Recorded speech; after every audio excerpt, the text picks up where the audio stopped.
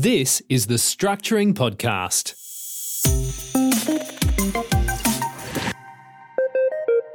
Good day and welcome back. This is episode 76 of the Structuring Podcast. Terry Waugh here, and today we're continuing with the episode on the ideal way to structure an investment loan.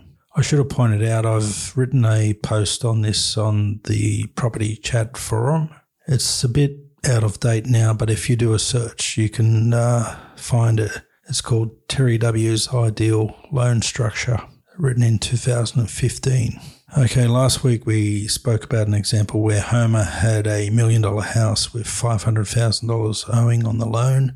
It was his main residence. He borrowed an extra $300,000 against that, and he used $125,000 of it as a deposit on an investment property. He then borrowed $400,000 secured by the investment property to complete the purchase. So digging a bit deeper with the loan structure, the rent from this new property should go in the offset account, which is attached to loan A, the $500,000 loan.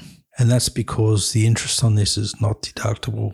So ideally you want to save interest that is not deductible over deductible interest, because the deductible interest reduces your tax.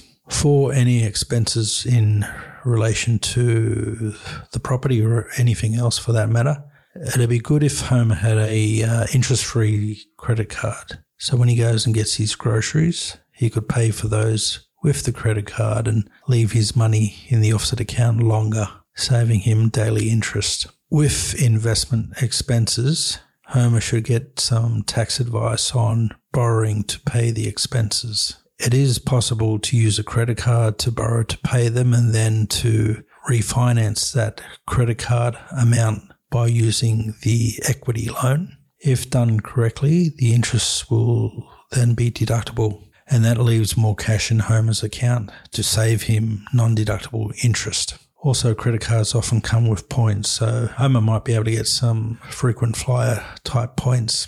Okay, let's say Homer wants to buy a second property, also $500,000 property. He would do the exact same thing. He's already got the equity loan set up, and he's only used $125,000 out of that. So he could split that loan, or perhaps he doesn't have to split it. It would be a mixed loan, but both portions of it would be deductible. So Homer would basically use $125,000 for the second investment property deposit. He would borrow another $400,000 secured by the new investment property. So that would be loan D, $400,000. And the $125,000 comes from the $300,000 split. He would still have $50,000 left out of that $300,000 loan, and he might be able to use some of that money to pay the ongoing expenses other than interest on the investment properties. Where the ownership of the two properties differs, Homer should definitely split the loan.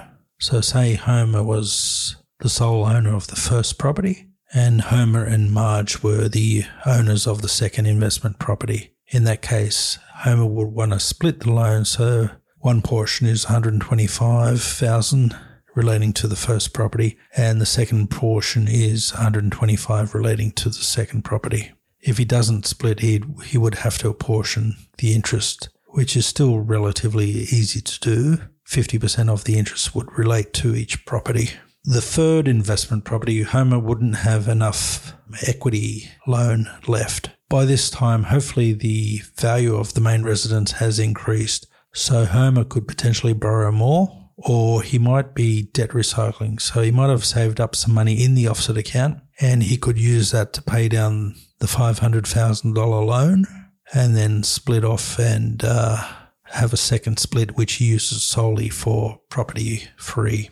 Over time, as investment property 1 increases in value, it would be good if Homer could increase the loan secured by that property and use that to decrease the loan secured by his main residence. That's just tidying up things. So let's say the investment property had doubled after 4 years. What Homer would do is increase the loan by $125,000, and he would use that to pay out the $125,000 secured by the main residence. So his investment loan for property 1 would be $525,000 at that point. So he's got 100% of the purchase secured by the investment property itself. The reason he can't do that at the beginning is there's not enough equity.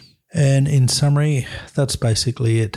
That's how you structure a loan where you have equity in a main residence and you're going to invest in investment properties where the ownership is the same. All right, that's it for this week, and we'll catch you on episode 77 next week.